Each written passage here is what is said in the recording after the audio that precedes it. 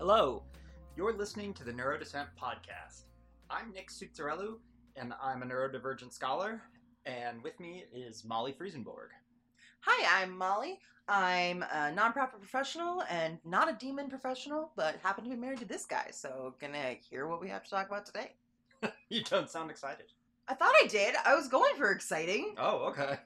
I never quite know how to introduce myself. Like, it's not, quite on brand in that sense. So I'm always like, I don't know. Who am I that's relevant to anyone listening? So let's talk about some demons. I mean, that's what we've been talking about this season. So yeah, far. and I'm going to have to tell listeners, we did just get a puppy. And she's not going to sit still, but she also is not going to sit in any other room quietly. So if you hear a little background scratchy, that's what you got. So this season, we have been discussing the history of demons, exorcists, and other similar phenomena. And why, you might ask? I thought this was a mental health podcast. What in the world are you doing? I ask it every week. So I'm interested in exploring the possibility that things like exorcisms have important mental health contributions. So what I'm suggesting is that ancient and even contemporary beliefs in demons are much more rational than some modern listeners want to believe.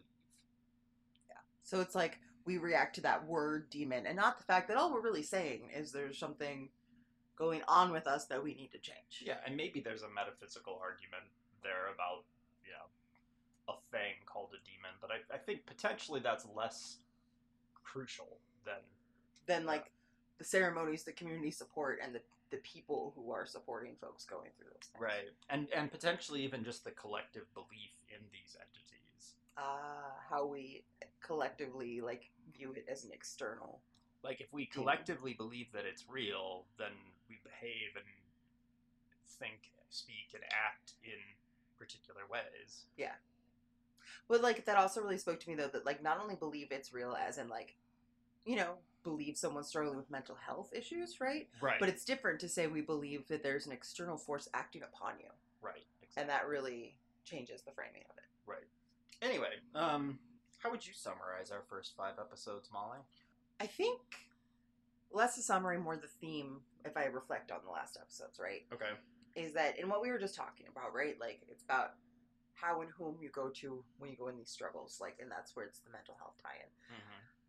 I just keep coming back to the religious part being the tie-in, because for centuries religion was the main mental health right. component, and that's really interesting. And I think that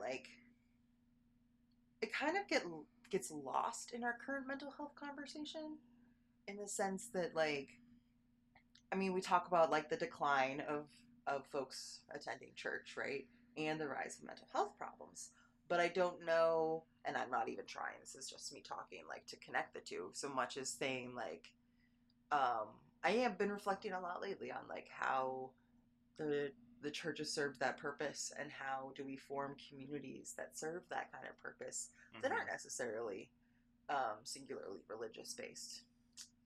Yeah, well, I think that if we're thinking about Christian churches, then there's evidence to suggest both directions, right? Yeah, that they're both, absolutely. That they're both culprit and the and I think I was hoping that we would get that from diving into Christianity a little bit more deeply, because if we just listen to, say, what the Gospel of Mark says about Jesus Christ, then we don't get the whole story that clearly comes out. Well, Faye doesn't even want to hear the whole story. I know, right?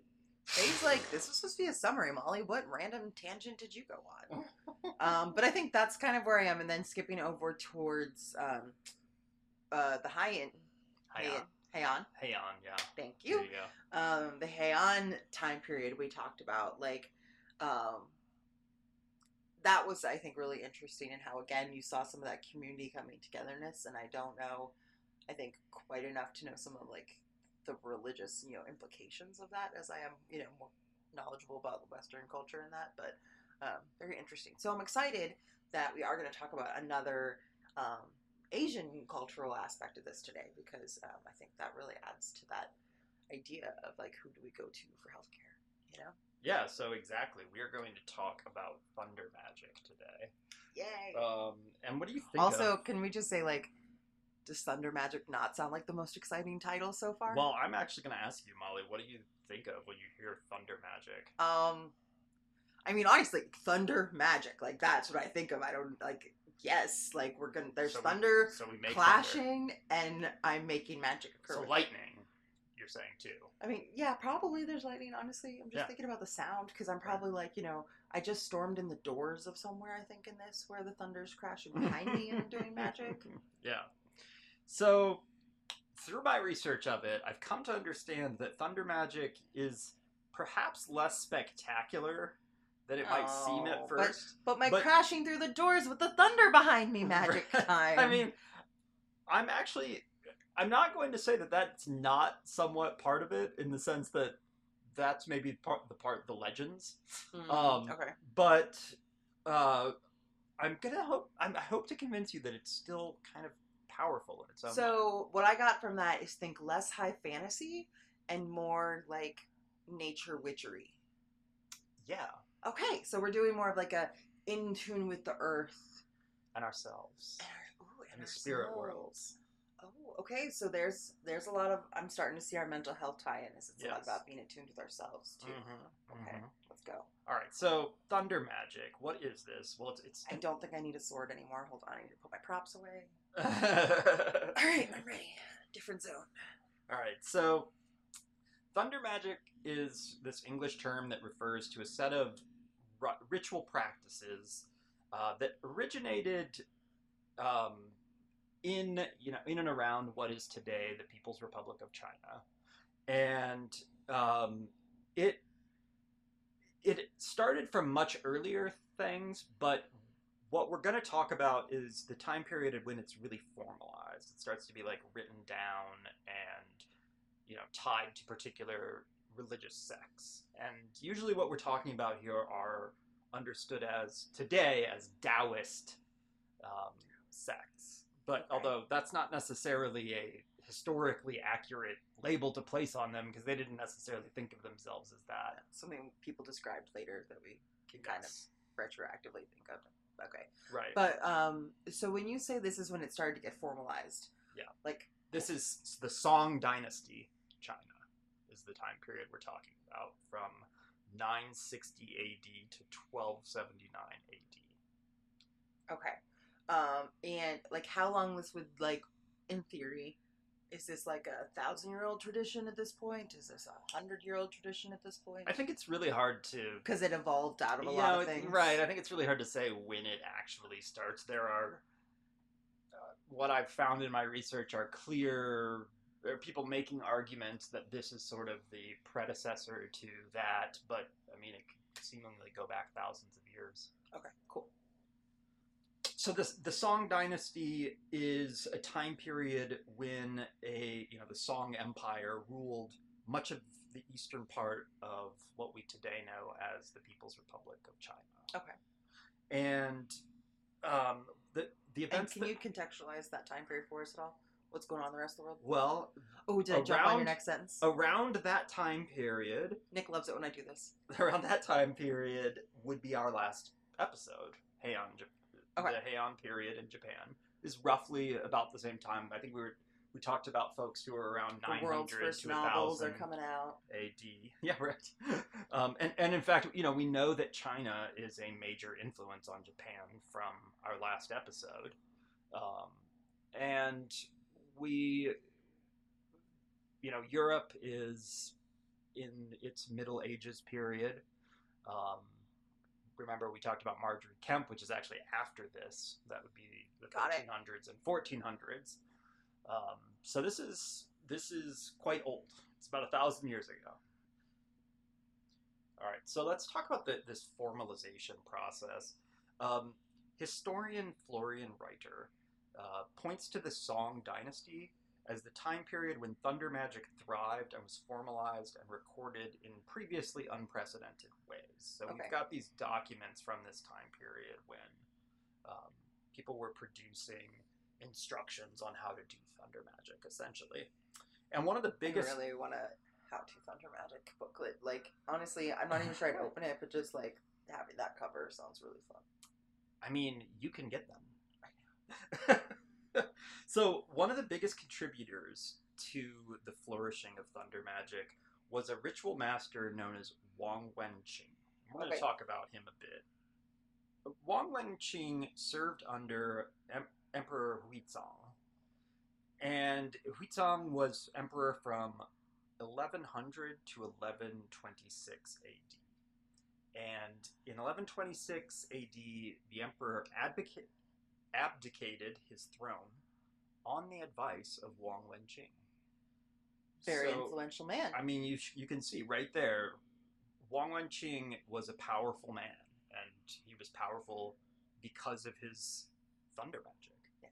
I'm now totally distracted and want to talk about the emperor, but trying to recenter. Okay, so scholar of religion Carmen Meinert writes, "For a short moment in history, our ritual master Wang Wenqing stood at center stage of the Song Empire and was able to have his expression of the thunder rite exorcistic rituals promoted through imperial patronage.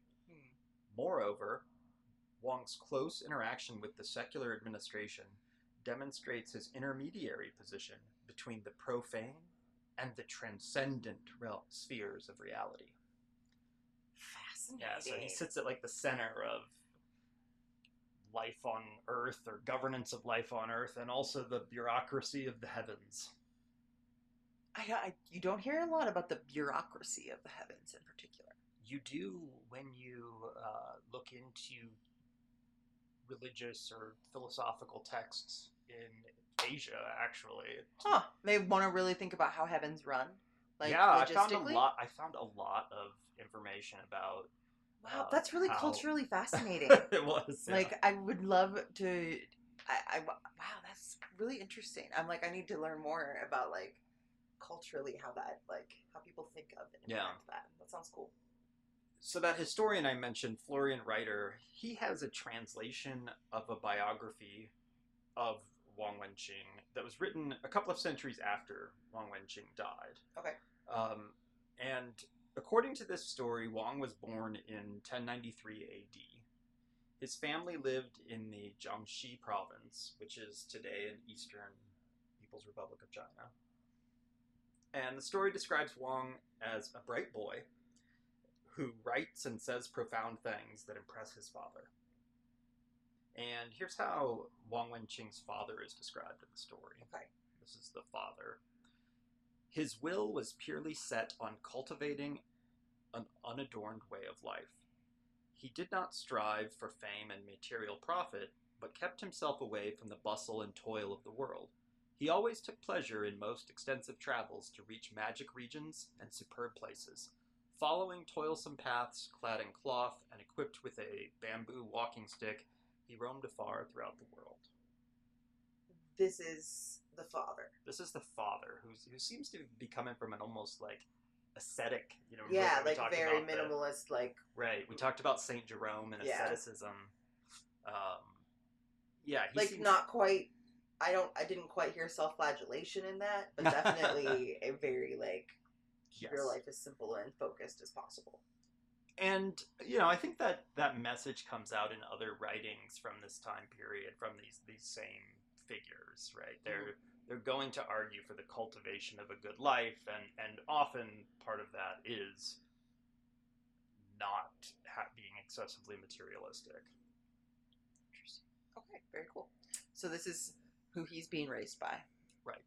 So one day, Wang Wenqing tells his father about this dream he had, and in the dream, a huge python was laying on the ground, and before he could step on its head, the snake rose up into the sky above. So his father takes this as a sign that his son is ready to carry on his own spiritual path. So, presumably, he teaches his son his ways, and Wang Wenqing begins his own wandering philosophical life. Okay, so you are no longer just the child, you are now the young pilgrim kind of thing. And off on his own, he encounters a stranger near the Yangtze River. Okay. And the stranger trusted Wang Wenqing with methods to communicate with the god emperors above. Ooh. And he also gave him documents which were used to shout out orders for wind and thunder. So here comes the bureaucracy of the heavens. Right. Well, and It's like you have to like appeal with the right like report to the right emperor. Exactly. Ooh, So this is fun. Okay. so very much that, yes. Oh wow. So Okay. like someone who's a really good project manager and like knows all like the fine print of like who gets what form could be a good thunder magicer. I mean, thunder magic can be quite meticulous and require quite a bit of like organizational abilities to actually do it. You know, I could definitely see that. Do people also like specialize in that then? Like they only speak to one emperor god and like Sure, yeah. one like path of thunder magic? Yeah, that's exactly the kinds of things that we're talking about, right? Okay. There is this heaven Mhm. or the heavens where God emperors, deities, whatever, however we're going to translate these things into English, um, and I people did like the appeal, emperor god people because it appeal like or petition them. yeah. Is what we'll see here in a moment. Okay. Anyway, back to the story. So he gets these documents, which were used to shout out orders for wind and thunder, and you know he starts to use these things to great effect. These tools that he's been given, and so he gains great power. So let me read again from Florian Reiter's translation. Wang Wenqing always picked the right time in order to send off petitions, to visit the god emperors in silent meditation, to summon thunders, to pray for rain, to drive away or call in wind and clouds. When it had rained a long time, he prayed for a clear sky, and the sky cleared up immediately.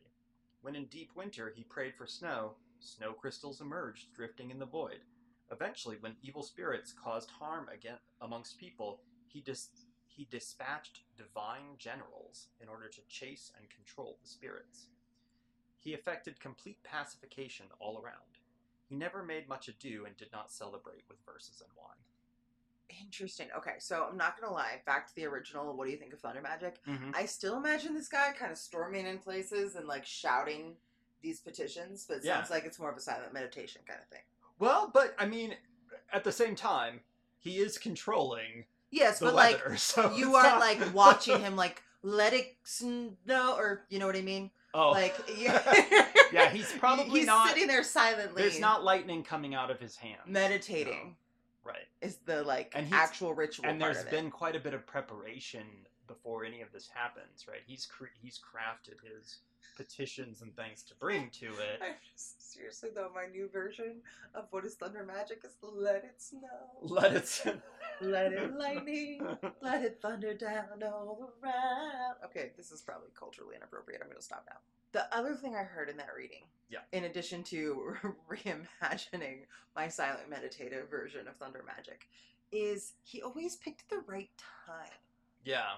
And so I'm starting to get that theme too, where that bureaucracy part comes in, right? Mm-hmm. Is like also like you have to catch God in a good mood. Well, and you have to have a relationship with these people in order for the magic to work, right? So you go ask Boss, because Boss ain't gonna listen to me, because absolutely didn't get along on that project. I mean, we're finding out that the gods really do respond to Wang Wenqing, but they definitely wouldn't respond to me. Interesting. That's quite the godly barrier. So here's another translation. A younger brother of the emperor, acting as investigation commissioner, made a tour of patrol and reached the commandery Caillou, where he fell ill. So the brother is out on official business and he gets sick. There was not any medical help available for him that would have been effective. Then he met the gentleman, Wang Wenqing, and asked for amulet water. Amulet water, or as I've heard it called fu water, is a type of cure that was used, and it involves. Was it like often stored? They had it on hand in an amulet. Well, no, it's amulets are not necessarily jewelry. They are they're meant to be worn often, but they're not necessarily like made of gold or something. It might just be like a piece of paper. Oh, I was actually thinking like a glass vial kind of thing. So it's often like a piece of paper has been like put inside of water, but the piece of paper has like pre-blessed. It's got some symbol drawn on it that is the petition like, health or something might be on the thing. So when you're meditating, it's like you're stocking your game satchel kind of thing, of like you're preparing all the items to use out on your quest. Potentially, yeah. Okay.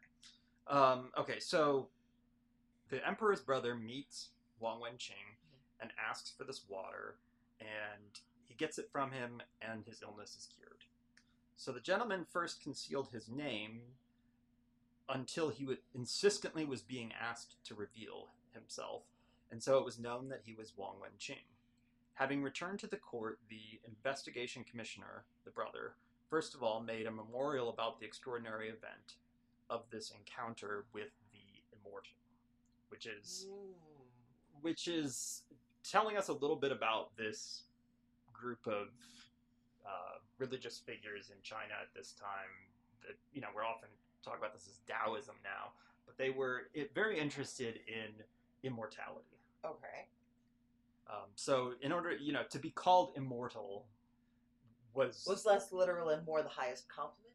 Is that what you mean? It's hard to really say because these are ancient texts and potentially just legends, but what you're saying, this isn't clear as day back then. No, it's not clear as day what this means exactly, but yes, I think we can think of it as immortalized in the heavens, like, because as we'll see later, Wang Wenqing has been immortalized in the heavens. I see. Okay.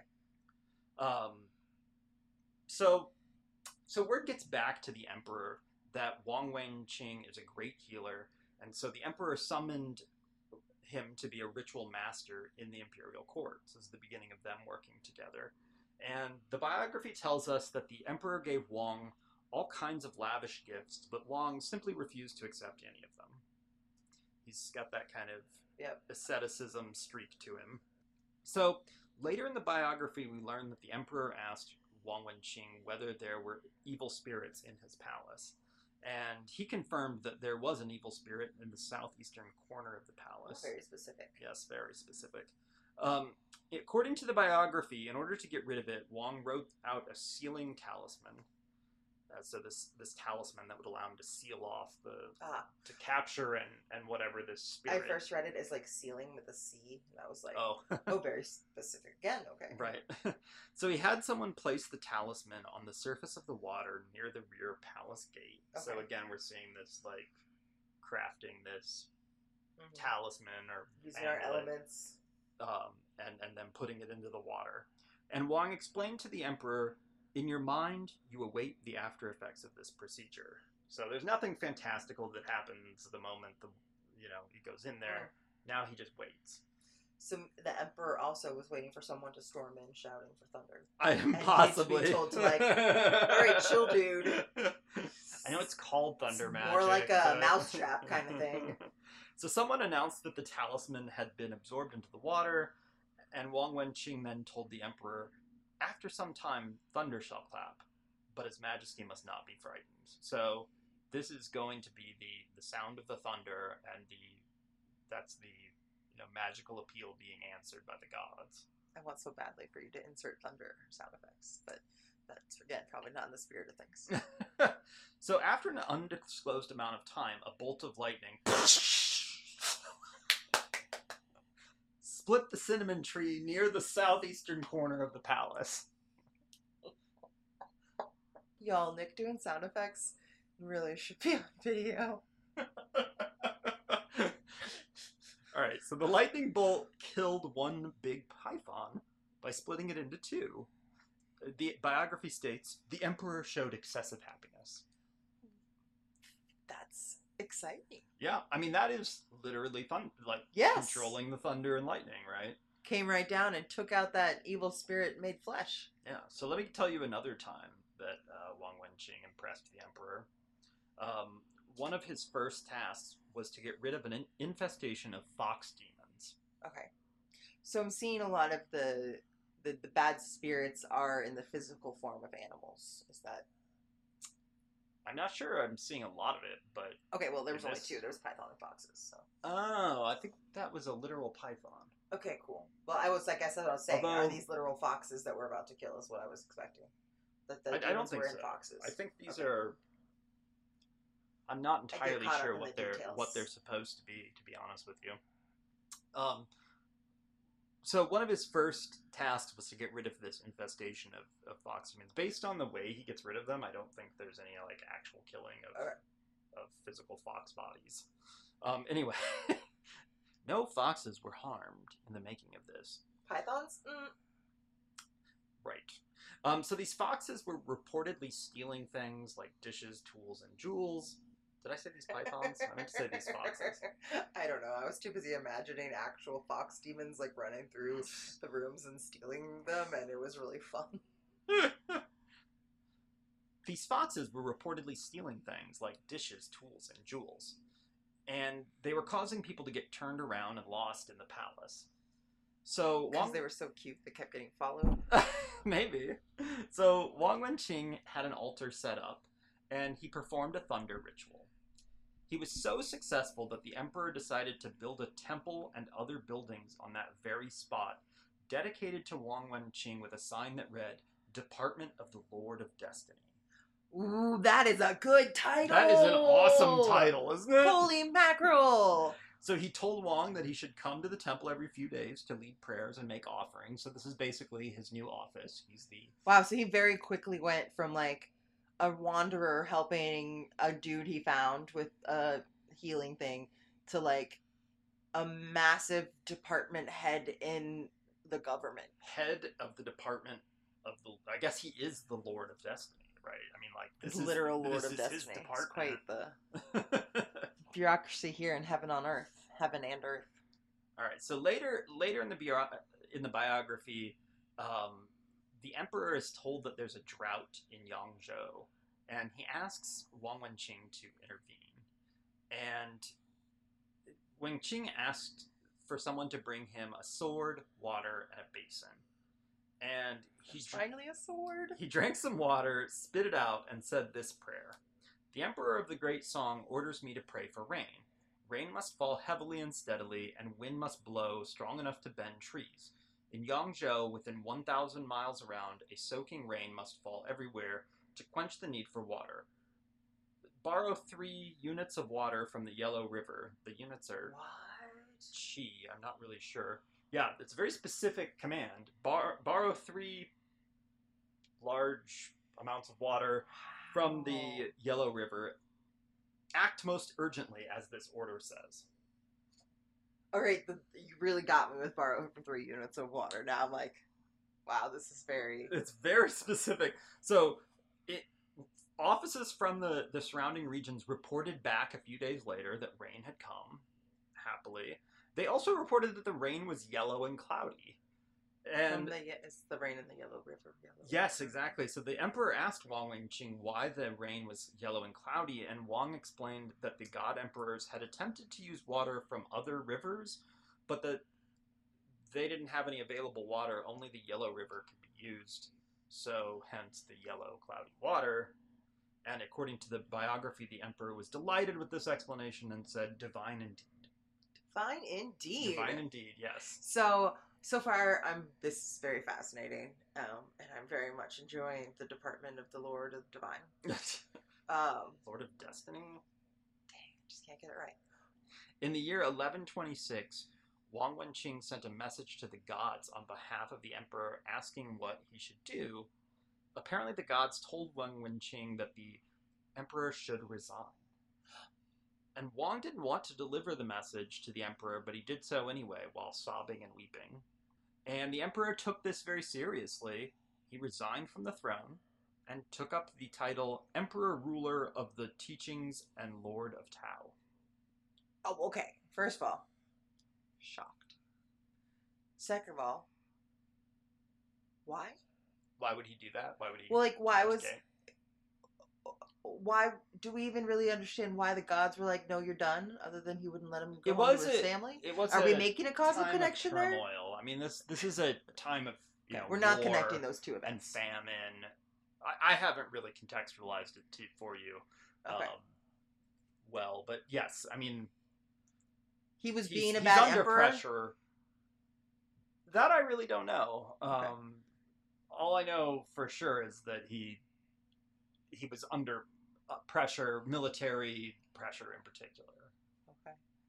Well, I have quite the dramatization of like what telling the emperor to resign via the gods while sobbing and weeping looks like. Well, go ahead and do it. Very intense. No, thank you. You said you had it. I know. I'm saying it in my head. I'm like, it's playing in there, the movie.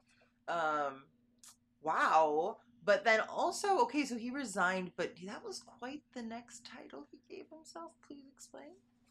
So he resigned as the emperor of the mundane world, and it took up a position in the heavens. Oh, so wait. Did the gods give him a promotion? I guess so. I mean, the gods are actually like, resign here, buddy, because you are now. Because you can. You went from state to federal, like, positions. You know, kind of in retrospect. You know, you went from the local government to the higher government. I mean, I think that's kind of how one can see it for sure. Interesting. Yeah. So took me a while to get there. In the year 1153 AD, according to that biography that I've been telling you about, Wang Wenqing said goodbye to his friends and wrote an ode for his casket. Here's what that ode said, or here's Florian Reiter's translation. This my body is illusionary, and the pine planks of my coffin are not real. They are a secure cage in the eyes of common folks, but I escape the red dust of the world. So he then went into hiding at the hall for refining the elixir. So the elixir being the elixir of immortality. And then one thunderclap was heard, and he transformed or died, however you want to look at it. Fascinating. And so he remains within this tradition. He too got a promotion. Yes. So within this tradition, he's transformed and joins the ranks of the gods, particularly as a thunder god or a thunder general. So the next thunder practitioners can appeal directly to him. Absolutely. So in another article, historian Florian Reiter notes that a couple hundred years after his death, Wang Wenqing is deified in this ritual instruction manual that Florian Reiter looks at. And in that text, users of thunder magic were told to appeal to Wang Wenqing to help strengthen their magic. So it's kind of saint-like in its how it functions religiously. Absolutely. Speaking. I mean, I think there's lots of parallels there. Okay, so now that I've given you this brief introduction to the history and legends, I thought it was pretty brief. So now that I've given you this semi-brief introduction, I want to talk specifically about how thunder magic is used. Yay! In the case of possession by a spirit or demon. Okay. So we've been talking about this in other episodes. For example, in episode 2, we talked about how Jesus Christ exorcised demons through radical love. And in episode 5, we talked about an approach from Japan's Heian period, in which the possessing spirit was forced out of the person and into a medium who then spoke on behalf of the spirit. Thunder magic is a different approach. Also exorcism via iron-willed meanness. Hilarion. Yeah. Yes, we also saw that. So in order to talk about thunder magic and exorcism, I'm going to do something a little bit different than what we've done in past episodes. I'm going to introduce you to a contemporary thunder magic master. Ooh, yay! Okay, so his name is G. Sifu. Okay. And he happens to have his own podcast called The Taoist Magic Talk Show. Okay. And G. Sifu is... Check it out. Right. G. Sifu is part of the Tinyat Dragon Temple. And he tells us that he and his school or lineage specialize in exorcism and spiritual healing. Okay.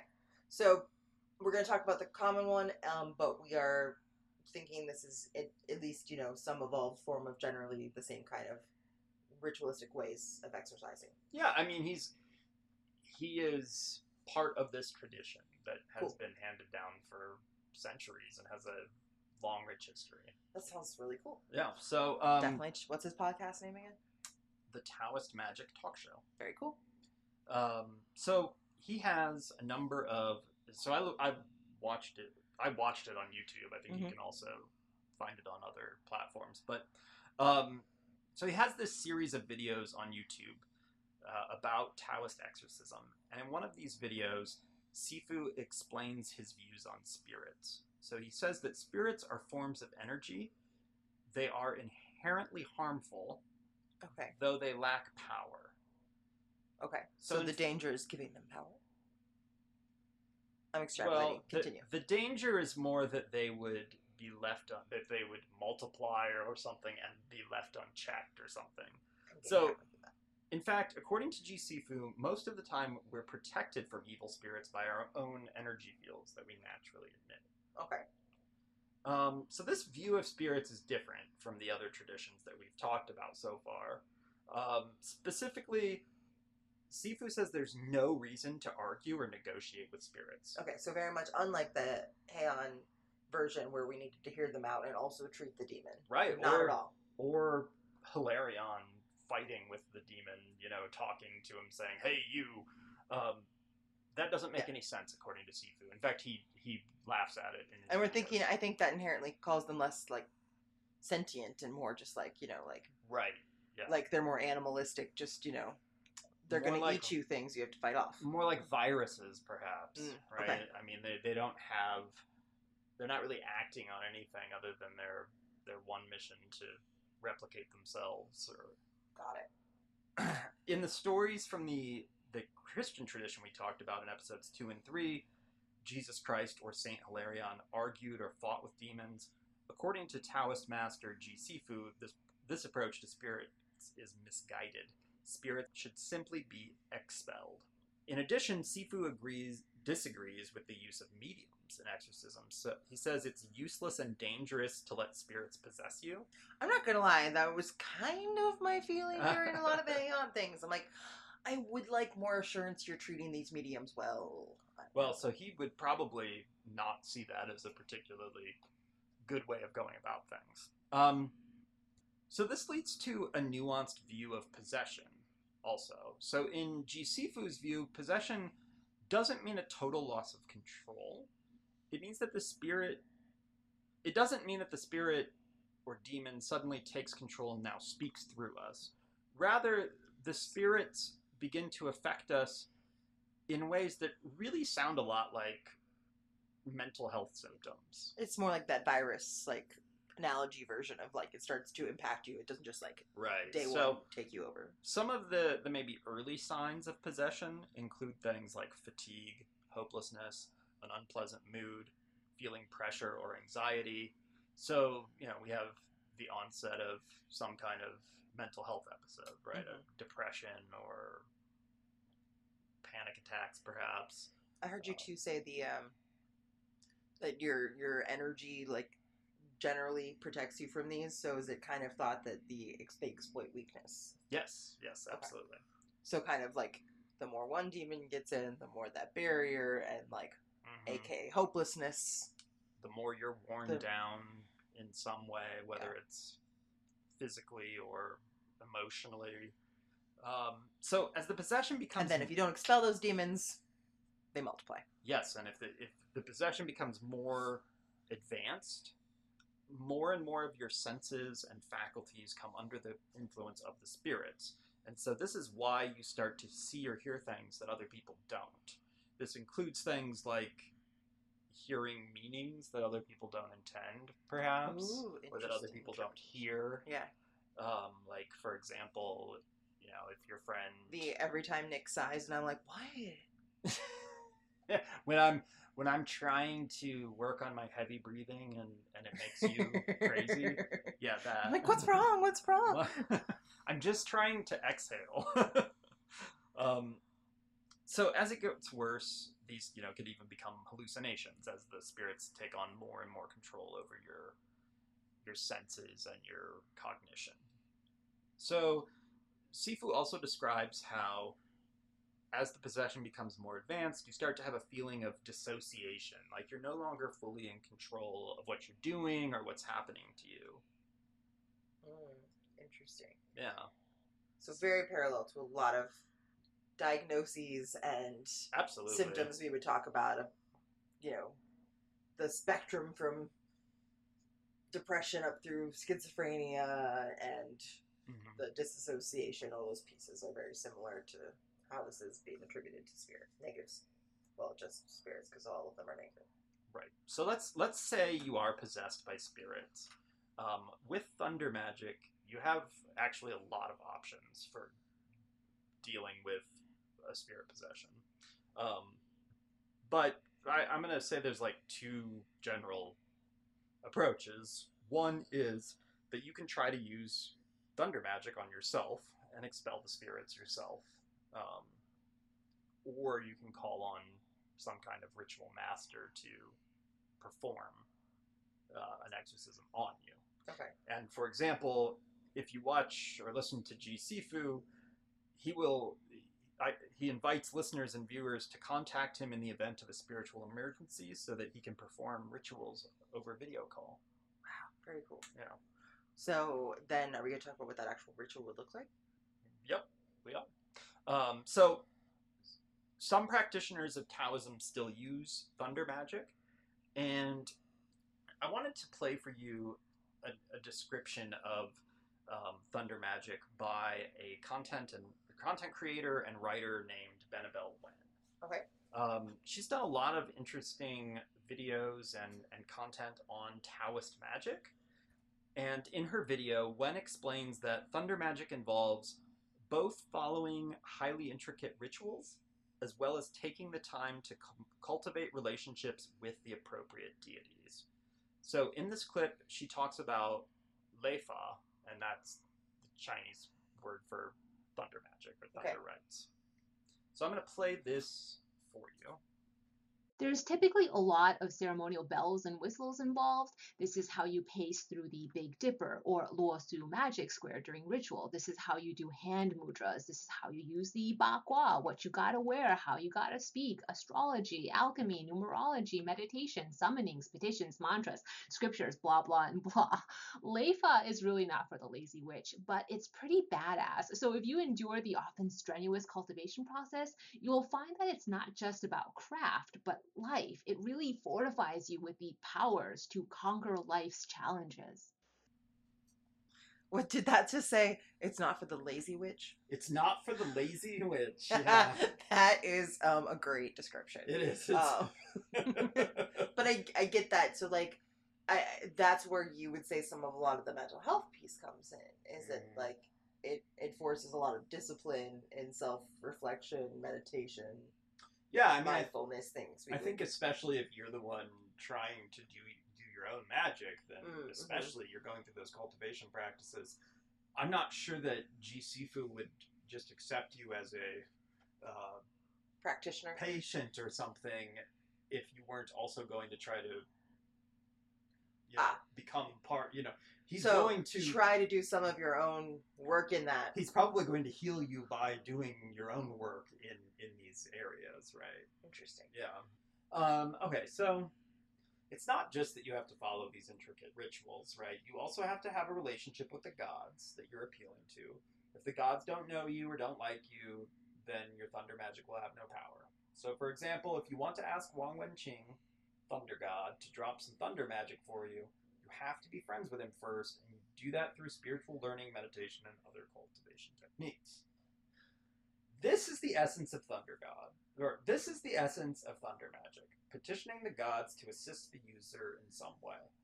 Whether, how, and to what extent your petition is granted has a lot to do with both your mastery of the ritual craft and also your relationship with the gods. So thunder magic involves asking the gods to do something, and the practitioner is going to send instructions through chants, talismans, hand signs, and other things.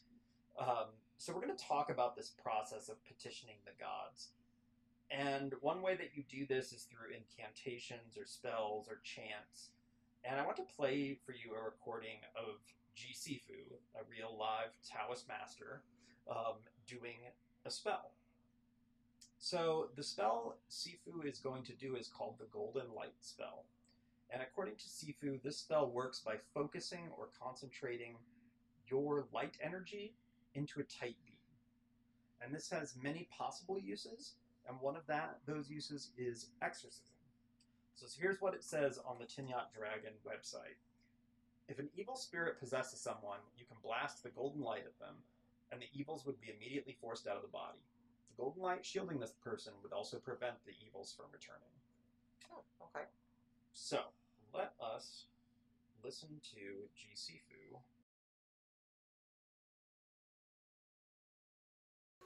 Some know how the golden light burns and burns it always bright. Magic power, the sky and the ground, through the rhythms and goes to me. From that all the heavens see, something above, blessings down, radiate over my crown. Ghosts will fear and evil's gone. Thunder comes and lightning strike. Cook my heart and make it strong. Brave and bold, some know in me. Some know how the God I see. Oh, devils, here I go. Crush you to dust and out I blow. You and more, here you go. Burn and rose out I throw. Some know how golden eye. All is bright, big and bold. Give me you and a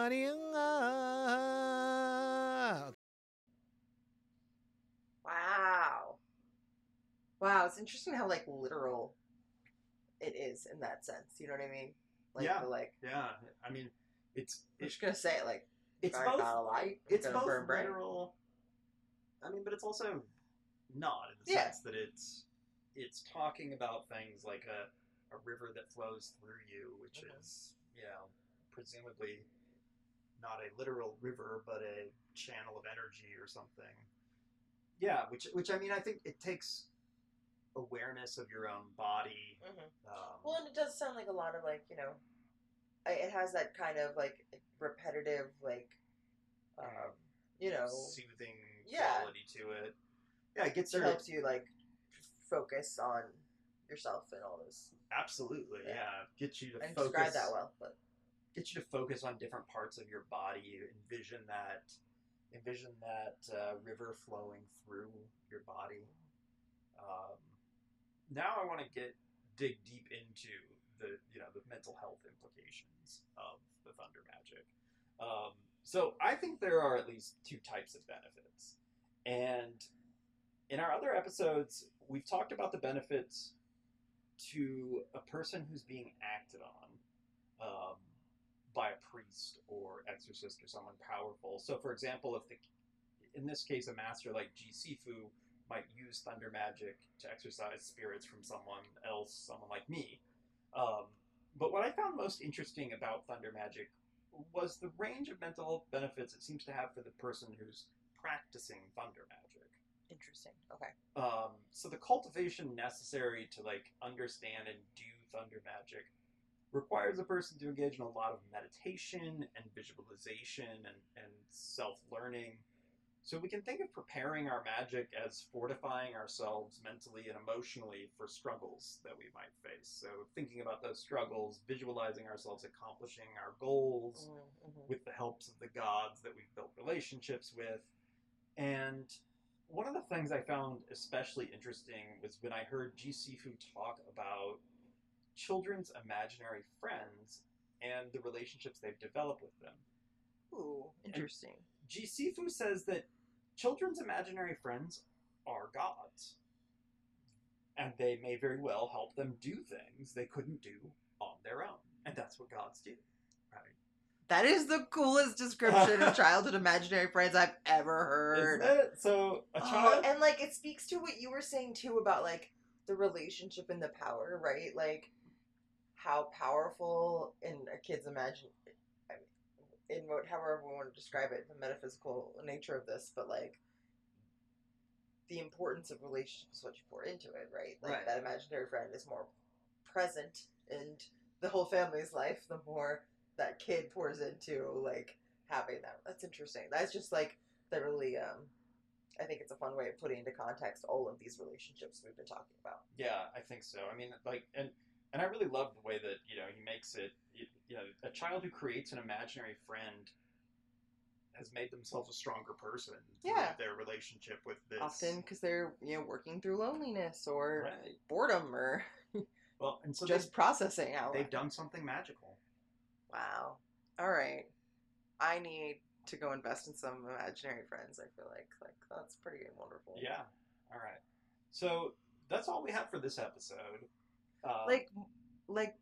I think literally let's all go work on some imaginary friends as mental health care.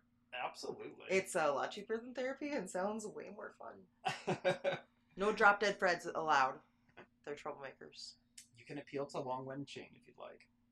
So look out for our next episode in this season. In episode 7, we will reflect on these first 6 episodes, and we're going to think about the connections between our sense of wonder and our ability to handle mental health struggles collectively as a community.